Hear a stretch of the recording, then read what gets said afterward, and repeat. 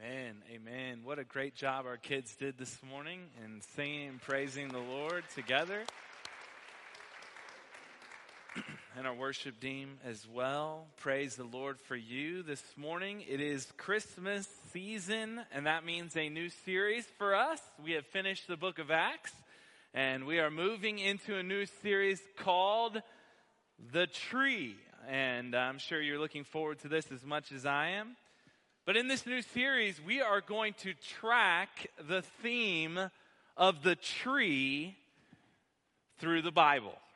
Now, you may be wondering, what does the tree have to do with the Bible, or what does the tree have to do with Christmas? Obviously, we all see these trees, beautiful trees that we have here. Some of you may have a tree that is decorated in your home. And the Bible narrative is filled with trees. We're going to look at 4 trees. The tree of life this morning, the tree on fire next week, the burning bush, the dead tree, which is the cross, and coming back to the future tree of life at the end of God's book. So we put this tree in our house. We decorate it with lights and ornaments. We call it a Christmas tree. It's a great old time, a jolly good time, if you will. But I wonder how this tradition comes about. So I did a little research, and I found out where this tradition of the Christmas tree comes from. You may not know, you may know. Some of you smart ones may know in this room. But late in the Middle Ages, Germans and Scandinavians placed evergreen trees inside their homes or outside their doors to show their hope of the forthcoming spring, that spring would come. But the first Christmas trees were actually decorated by Protestant Christians in the 16th century in Germany. And our modern Christmas tree evolved from these early German traditions. Now, the first recorded decorated tree that I found was from 1419. It was a Guild and Freiburg, and they put up a tree and decorated it with apples, flour paste wafers, tinsels, and gingerbread.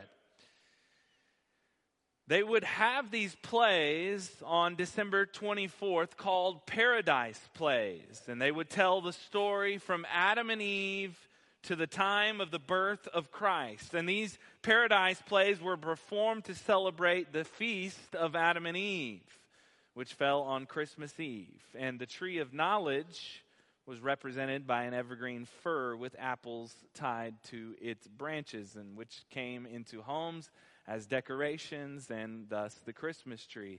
So the first Christmas trees were decorated with wood, thread, straw, apples, nuts, and pretzels, if you were wondering what it was decorated with.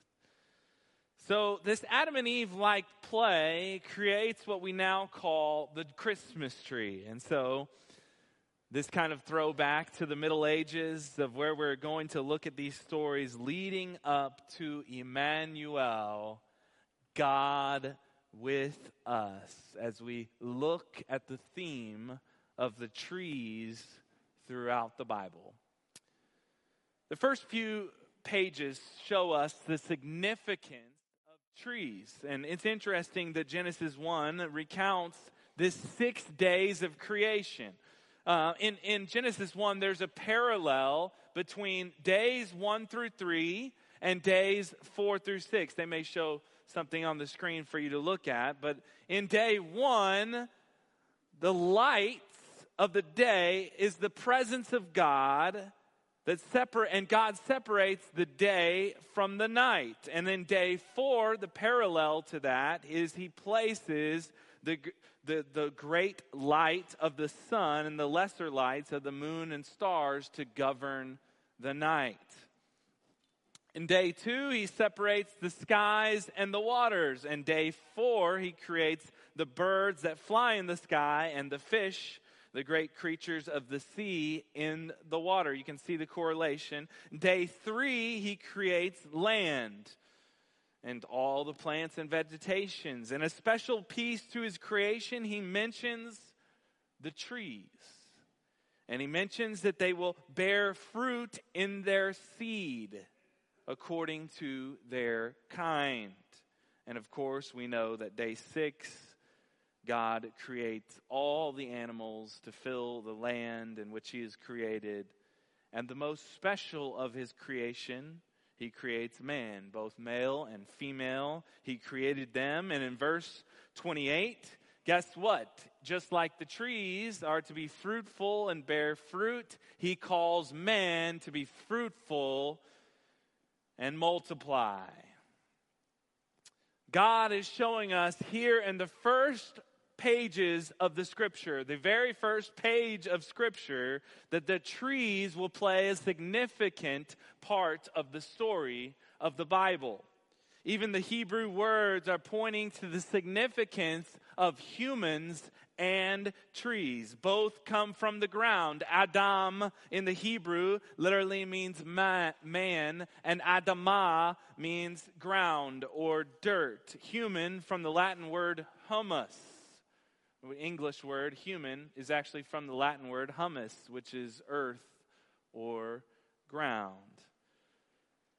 Apart from God and humans, trees is mentioned more than anything else. Over 800 appearances in Scripture, and Jesus uses the metaphor of trees often. He uses the vine, which is a type of tree, the fruit of the Spirit, the tree that does not bear fruit, the sowing of the seeds.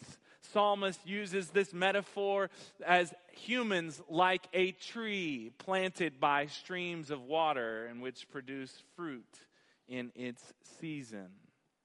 But this morning we're going to look at the very first tree in which God describes. It is the tree of life.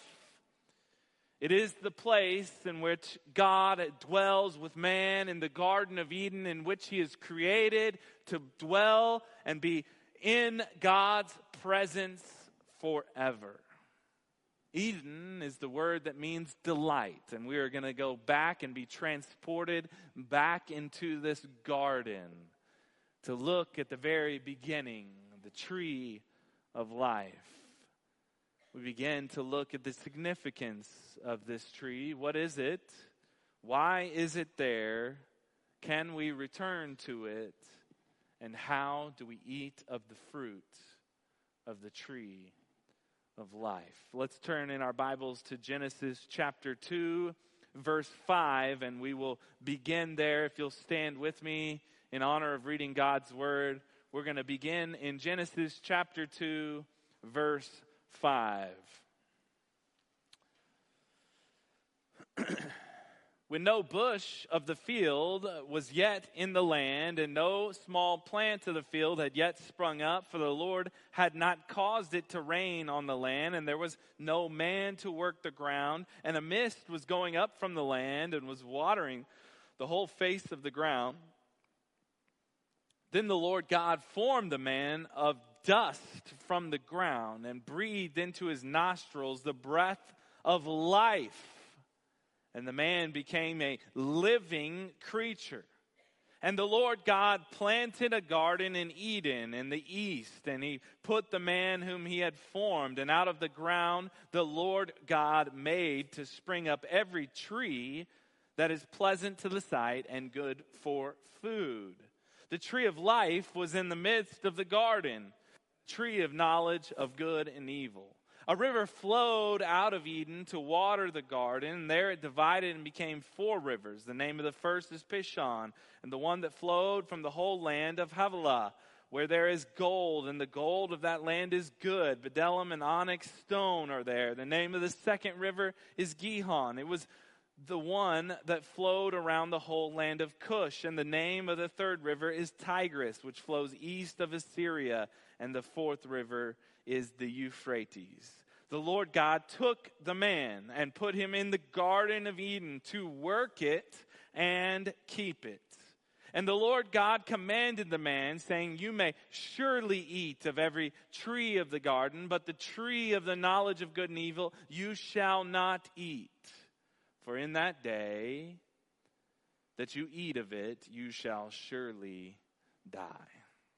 You can be seated. Let's pray for the Lord to bless our time together. Father, we thank you for your word. We thank you for this Christmas season that we come to celebrate you coming to dwell among us with man.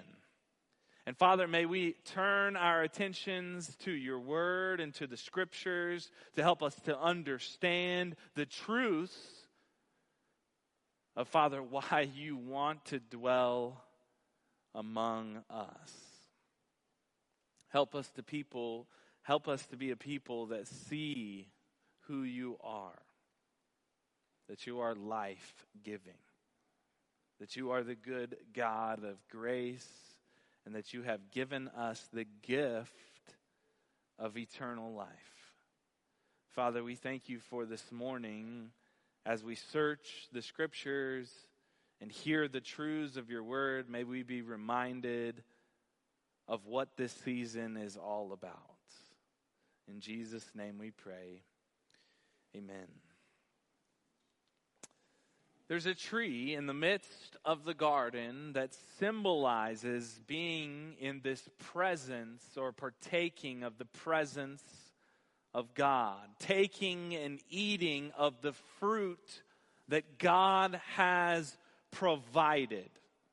And we know the story, right? We read up until this part, but we know what happens in chapter 3. The serpent comes onto the scene. The serpent causes mankind to go their own way, to take and to eat from the tree of knowledge and good and evil, signifying going their own way, making themselves out to be God, knowing right and wrong for themselves, instead of trusting or placing their faith in God's design, God's gift, God's provision from the tree of life. And eating of this tree now that has now become forbidden becomes this narrative focus for which the whole story of the Bible will unfold. Look at the end of chapter 3. The tree of life now becomes forbidden for man to eat. Look at the end of chapter 3, verse 22. Then the Lord God said, "Behold, the man has become like one of us in knowing good and evil. Now lest he reach out his hand and take also of the tree of life and eat and live forever. Therefore the Lord God sent him out of the Garden of Eden to work the ground from which he was taken. He drove out the man, and at the east of the Garden of Eden he placed the cherubim and a flaming sword that turned every way to guard the way to the tree of life." These cherubim are these angelic-like creatures that are now guarding the tree of life with the flaming sword. You shall not pass, right? That's kind of what the picture is for us. And now the rest of the Bible unfolds. God has given this provision of eternal life. And yet they have chosen to go their own way.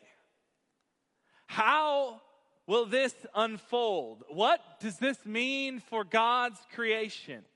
Will they reflect the image of God?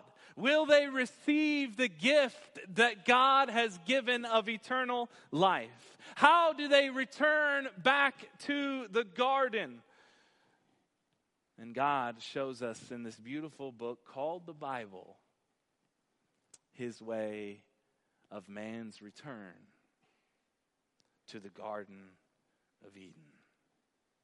It will take the atonement for sin from a perfect high priest on behalf of the people, for them to return to paradise and once again partake of the tree of life in the new Jerusalem, the new Garden of Eden. So let's look at the text for a minute here. In chapter 2, verse 15, the Lord God took the man and put him in the Garden of Eden to work it and keep it. So God tells us that he places the man in this garden-like place in the presence of God. We know that he walks in the cool of the day in chapter 3 to do two things: to work it and to keep it. This is our first point this morning, and he tells us a lot throughout the scriptures about this point. But this point this morning, God desires for his presence to dwell with his people. God places man in the midst of the presence of God. He places him in this garden to work it and to keep it. Verse 9 tells us that in the land of Eden, God creates a garden. So there's an outer part and then there's an inner part in this garden. And then he calls another place in the middle of this garden the tree of life. And there's another tree in the middle of the garden. It's the tree of knowledge of good and evil. And verse 15 gives us this statement: to work it and to keep it. Also, it can be translated to minister and to guard. It will be translated in English throughout the text: to minister and to guard. But here in the ESV it says to work and to keep. And where do we see these words in the Hebrew used over and over and over again? It is with the Levitical priests who would work and keep the tabernacle and then the temple, the dwelling place of God among his people. They would work it and they would keep it. Numbers 3, 7, and 8 uses this language. They shall keep guard over him, talking about the high priest, and over the whole congregation before the tent of meeting. And they minister. Work is the translation in this chapter 2 of Genesis, but Numbers it's translated minister, same word, at the tabernacle. Verse 8, they shall guard all the furnishings of the tent of meeting and keep guard over the people of Israel as they minister at the tabernacle. To work and to keep. It's only used here in Genesis 2 and with the Levitical priest. Avad and Shamar, those are the Hebrew terms. To work, to minister, to keep, to guard in the presence of God. This is what they are called to do. This is what God has called Adam to be. To work and minister in the presence of God. To keep and to guard the place in which God dwells among man. So Moses, the biblical author of the first 5 books of the Bible, is telling us that this is a temple-like garden. Here in the garden, God's presence is dwelling among man, which makes sense why the sound of the Lord is walking in the cool of the day, and the Lord is calling out to Adam. He's speaking to him. Why? Because God's presence is dwelling here. This is where they meet. This is where he lives, in the presence of God. In fact, there are garden-like images that are in the temple. Even the lampstand itself is built like a tree. You might have seen the menorah-like look. So if the temple is referencing us back to this garden, the place where God dwells in their midst, then the tree of life of the garden is significant. Remember, on Mount Sinai, they go up to the mountain. We'll talk about this next week when we talk about the tree on fire. God's people are like, we cannot go into the presence of God. That is scary, right? It's too much for us. The mountain is full of smoke and fire is coming down from the mountain. These thunderous, loud noises. The people it is too much for them. Let Moses go up into the presence of God and we will do what he says. And God comes back from Moses and Moses declares in Exodus God declares to Moses in Exodus 25:8, and let them make me a sanctuary that I may dwell in their midst, exactly as I show you concerning the pattern of the tabernacle and all its furniture, so you shall make it. The significance here of many chapters of lining out exactly how the tabernacle is to be built is so that we see the presence of God dwelling among his people like he dwelt in the Garden of Eden. And what is in the midst of the temple is what we would call the Holy of Holies. The Ark of the Covenant, the place, the mercy seat, the place where God dwells. God's presence dwelling among his people. The high priest would only be able to enter into the Holy of Holies once a year. Could not enter into the presence of God. And it tells us here in Genesis that the tree of life is where? In the middle of the garden. It is probably this place where God would meet Adam and Eve. The tree of life is significant. Why? Because it emanates God's gift of life to man. Taking and eating of this tree of life is essentially taking and eating from what the giver of life has provided for them. So this Eden was pictures again in the tabernacle and then the temple with God's presence dwelling among his people. And you remember and you recall this issues of God's people not obeying God's word and they becoming destroyed and becoming in exile and all of these problems, all of these issues happening. Babylon eventually comes and destroys Jerusalem and destroys the temple. But before it's destroyed, we have this picture of God's presence leaving the temple in Ezekiel. He gives us this picture of God's presence leaving the temple. And that's when the Babylonians under Nebuchadnezzar, the glory of the Lord has left dwelling among his people. They rebuild the temple. Ezra and Nehemiah, they rebuild Jerusalem, but the presence of God, it doesn't tell us that it has returned. But the glory of God would return. And it would dwell among man. And his name shall be called Emmanuel. God with us. John writes this in John chapter 1 verse 14. And the Word became flesh and dwelt among us.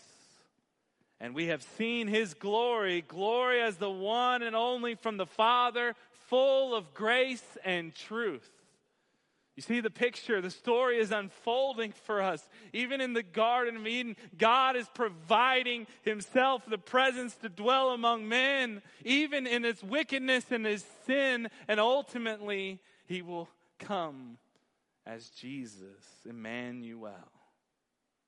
Jesus called his body the temple of the living God, God dwelling among his people. John chapter 2, verse 19, Jesus answered them, destroy this temple, and in 3 days I will raise it up. The Jews said, it has taken 46 years to build this temple, and you will raise it up in 3 days. But he was speaking about the temple of his body. Jesus doesn't end there with this temple theme, this garden-like theme, God dwelling among man. It doesn't end when Jesus goes into heaven after his resurrection. He tells us that he would send the Holy Spirit to indwell his people. And sure enough, tongues of fire would come down upon the apostles. The Holy Spirit now would dwell in God's people in his church. Ephesians 2:19 says this, then you are no longer strangers and aliens, but you are fellow citizens with the saints and members of the household of God, built on the foundation of the apostles and prophets, Christ Jesus himself being the cornerstone, in whom the whole structure being joined together grows into a holy temple in the Lord. In him you are also being built together into a dwelling place for God by the Spirit. Amen? God desires to dwell among his people. And the way he does that today is through his church, the people of God. Amen? Jesus' sacrifice has allowed us, remember the Holy of Holies, the temple curtain was torn in two, and we have access to the living God. He now comes and lives among his church. But there will be a day when the fullness of the glory of God will be seen, in which God will dwell with man like the day in the Garden of Eden, eating from the tree of life. Revelation 21, verse 1, then I saw a new heaven and a new earth. You understand that there has to be a new heaven and a new earth because this is cursed because of taking from the tree of knowledge of good and evil. We're going to talk about that in a minute. For the first heaven and the first earth have passed away. The sea was no more. And I saw a holy city, a new Jerusalem, coming down out of heaven from God. Heaven is now joining with earth. It's coming down out of heaven from God, prepared as a bride adorned for her husband. And I heard a loud voice from the throne saying, behold, the dwelling place of God is with man. He will dwell with them, and they will be his people, and God himself will be with them as their God. He will wipe every tear from their eyes. Death shall be no more.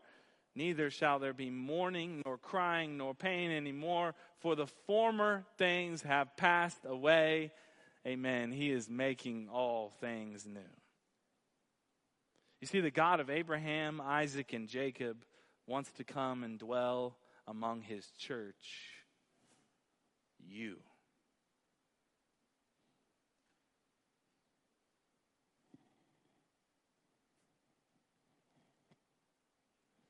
He wants to meet you in the middle of the garden so that you can partake of his divine presence.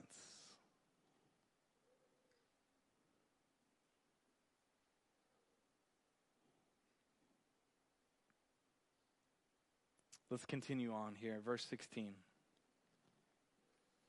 And the Lord God commanded the man, saying, you may surely eat of the tree of the garden. You may surely eat of every tree of the garden. But of the tree of knowledge of good and evil you shall not eat. For in that day, the day that you eat of it, you shall surely die. This is our second point this morning, and it's thus. God has provided the gift of eternal life to his people. In the Hebrew, the surely eat, the command, surely eat, is translated, is literally eat, eat. It's a double eat. We translate it in the English, surely eat. But in the Hebrew, it's the same word used twice. Eat, eat. Eat of every tree in the garden, including the tree of life. Eat, eat, God says. I have given you every tree in the garden.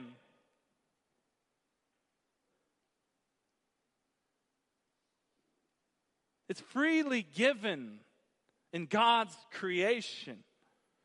Sometimes we view the tree of life as a reward.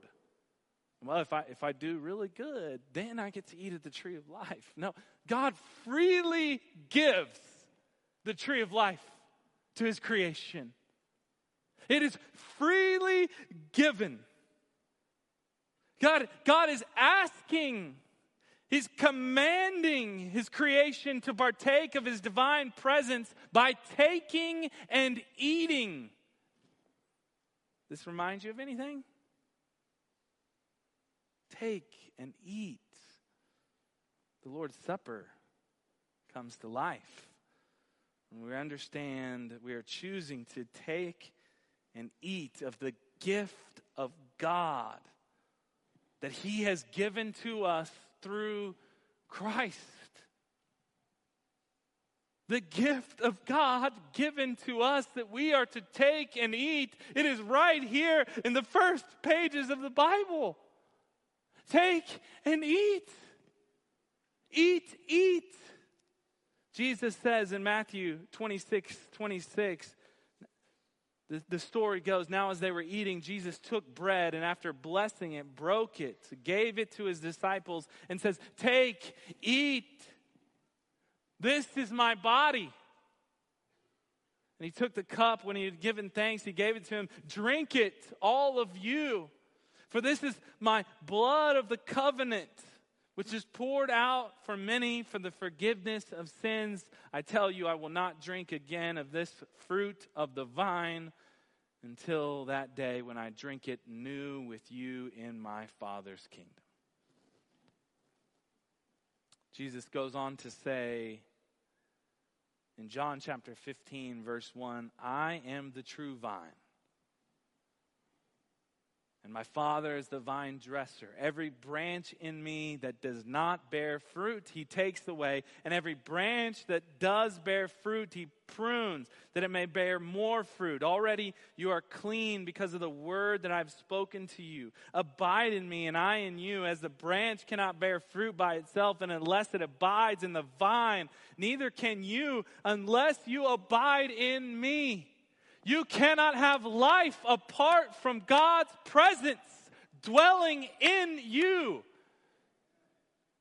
I am the vine, you are the branches. Whoever abides in me and I in him, he it is that bears much fruit. For apart from me, you can do nothing. The tree, the fruit, the seed, all of these biblical themes coming to life from the first pages of Scripture. The beginning of wisdom literature actually begins in Psalm chapter 1 in the garden. Blessed is the man who does not walk in the counsel of the wicked, nor stand in the way of sinners, nor sit in the seat of scoffers, but his delight is in the law of the Lord, and on the law he meditates day and night. He is like a tree planted by streams of water that yields its fruit in its season. Its leaf does not wither. In all he does, he prospers. This idea that God's gift of eternal life is given as a gift of his grace, that we must partake of it in faith. This is right here in the beginning of Scripture. We must have faith in the one who is able to enter into the presence of God on our behalf to provide a sacrifice that is acceptable to God, that makes us holy and righteous and able to return to Eden.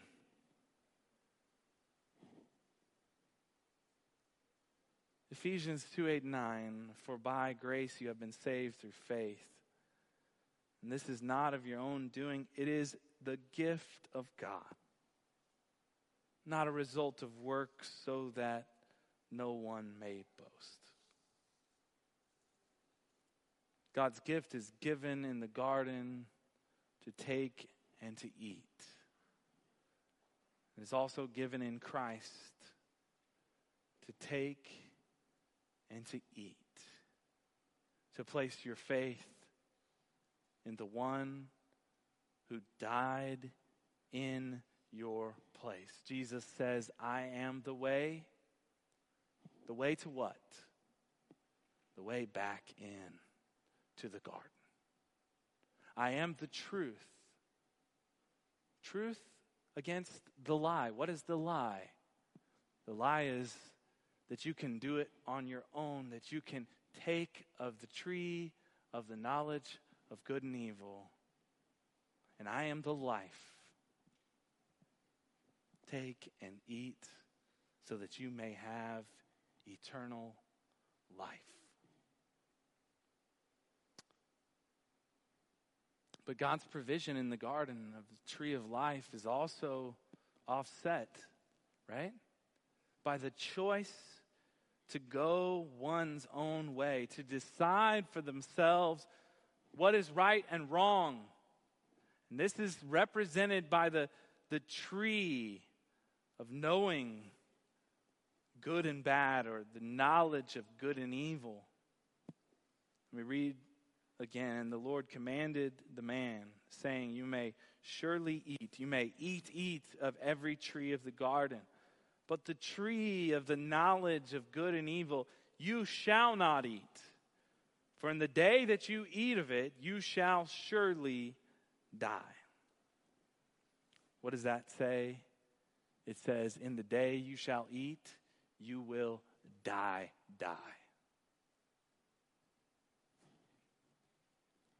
This is our third point this morning, is thus, death will come upon those who choose their own path. Death will come upon those who choose to go their own way.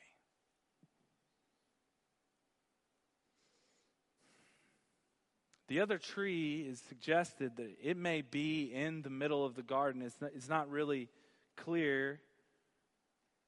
In verse 9 it says the tree of life was in the midst of the garden, and the tree of knowledge of good and evil. Does it mean that the tree of knowledge of good and evil is right next to the tree of life?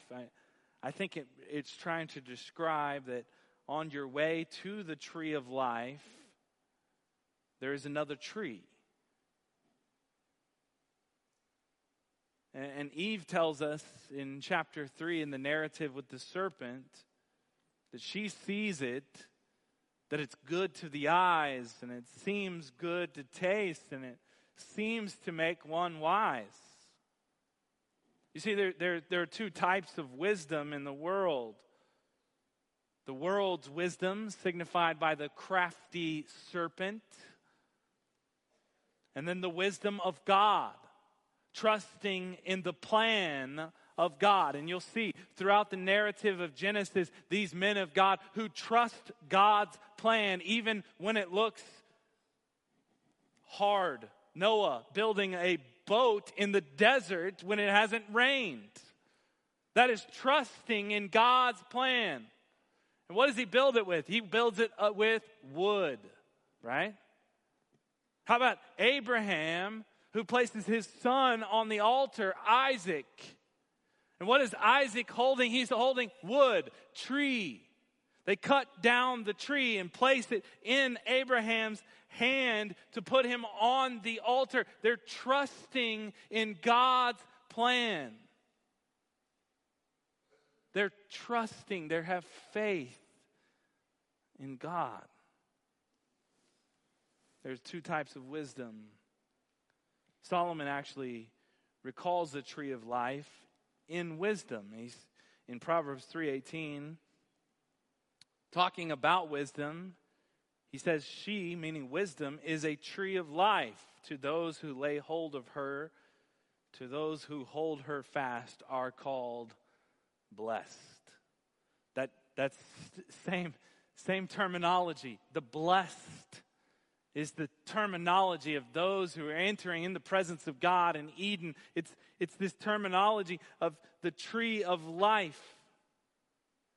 But we know that the woman, Eve, takes and eats, and then the man takes and eats to make herself like God, not trusting in God's wisdom, but taking it into her own hands.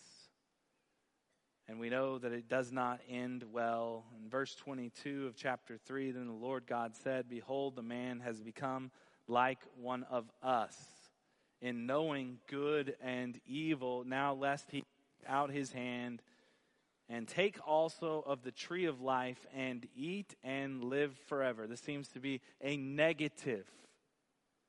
If they are now to take and eat of the tree of life, this is not good. They are sinners. Therefore, the Lord God sent him out of the Garden of Eden to work the ground from which he was taken. He drove out the man in the east of the Garden of Eden. He placed the cherubim and the flaming sword that turned every way to guard the way to the tree of life. You see, death here, death is where the judgment and grace of God intersect. And what I mean by that, the problem is living forever in this cursed state. That is a problem. And that's what I mean by death is where judgment and grace intersect. The cross is also where judgment and grace intersect.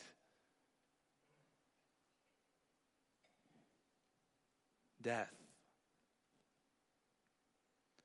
God has just stated in chapter 3 the curses that are upon the earth. There's going to be pain. There's going to be suffering.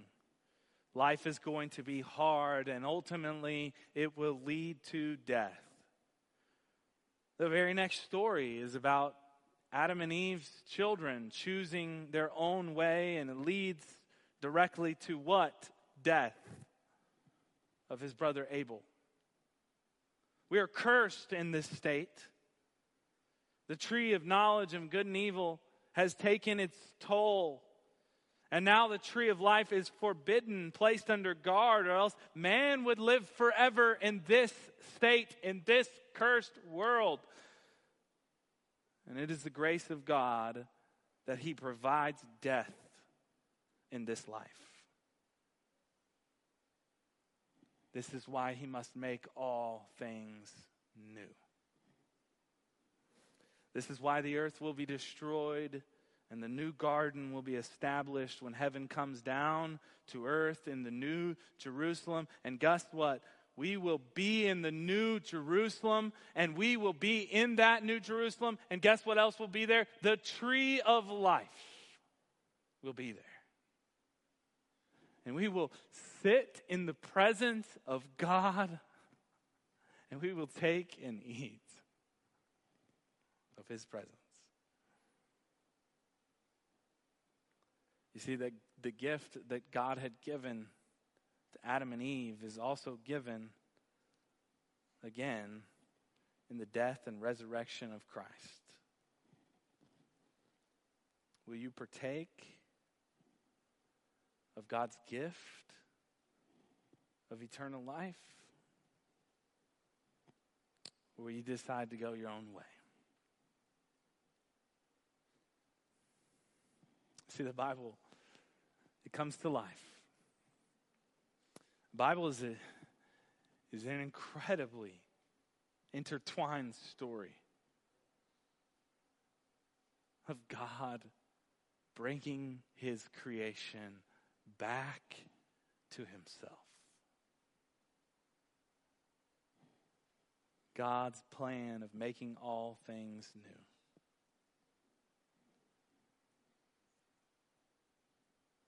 Church, we must trust God's word, and we must trust God's way in every single day of our life.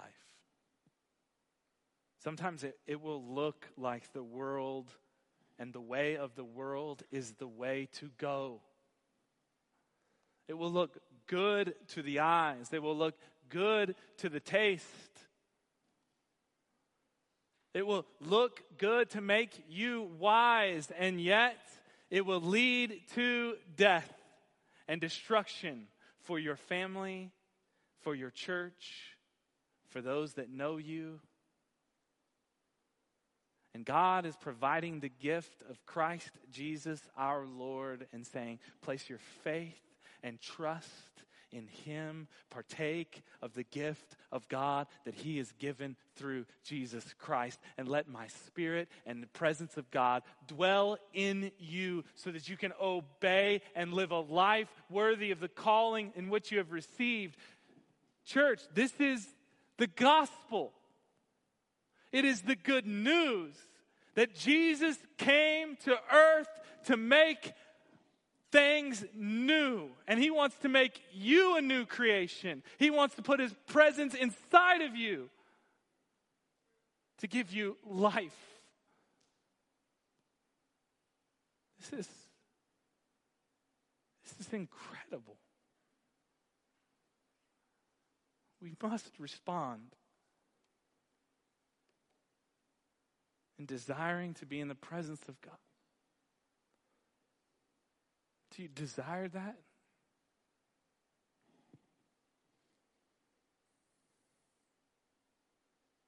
Let's pray. Father,